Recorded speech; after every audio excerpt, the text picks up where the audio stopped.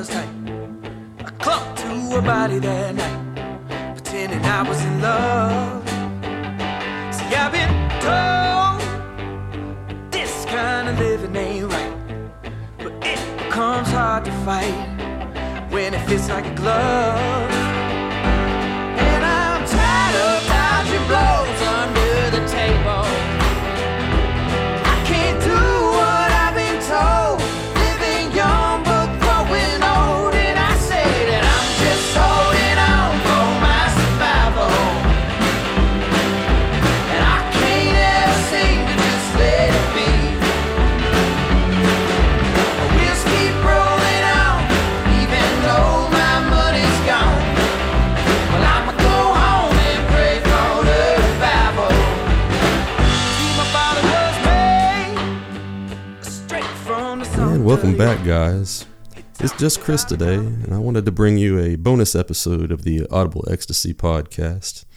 Today I'd like to talk about a new band that I recently discovered in the folk Americana genre. It's a band called Jamestown Revival.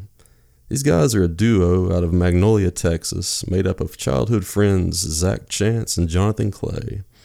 They've been around for probably 10 years or so now, but to me they're new.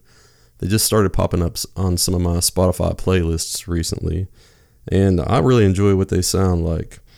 The other guys in our podcast, they're not big fans of this Americana folk genre, but I am. There's a local music festival that I go to once a year that I look forward to every year, and it's primarily this type of music, and I have a blast with it. I hope these guys one day show up to the Rhythm and Roots Festival in Bristol, Tennessee.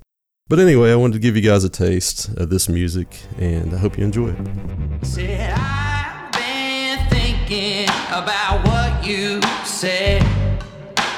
It's been a minute since I made my bed. I chased down a living, but I wasn't living at all. And it shook me to the core, brother, when I heard your call. When a fool's ambition is all you know, there ain't no dollar gonna make you whole. There ain't no telling what you've been told, but your money won't buy you no poor man's gold. No, your money won't buy you no poor man's gold.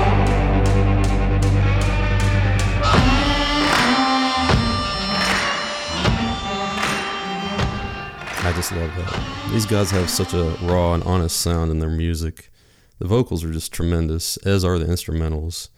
I get a blues rock vibe from these on some of their early stuff, but also kind of mixed with some old school outlaw country almost. They list their influences as Creedence Clearwater Revival, Willie Nelson, John Prine, and even Louis L'Amour, which I find interesting. They have their latest album with kind of an ode to him. Personally, I feel this genre is where true musicians can be found in today's music, and I wish these guys a great success. I look forward to going to live shows again here soon, and if I can find these guys close by, I'll definitely go check them out in concert. Hope you guys enjoyed the podcast, and we'll see you next week. I thought a while about what to do. I had me a case of them fur coat blues, but that ain't nothing new. I've been here a time or two. Lately I'm scared of being alive. I got this hesitation and it's running wild.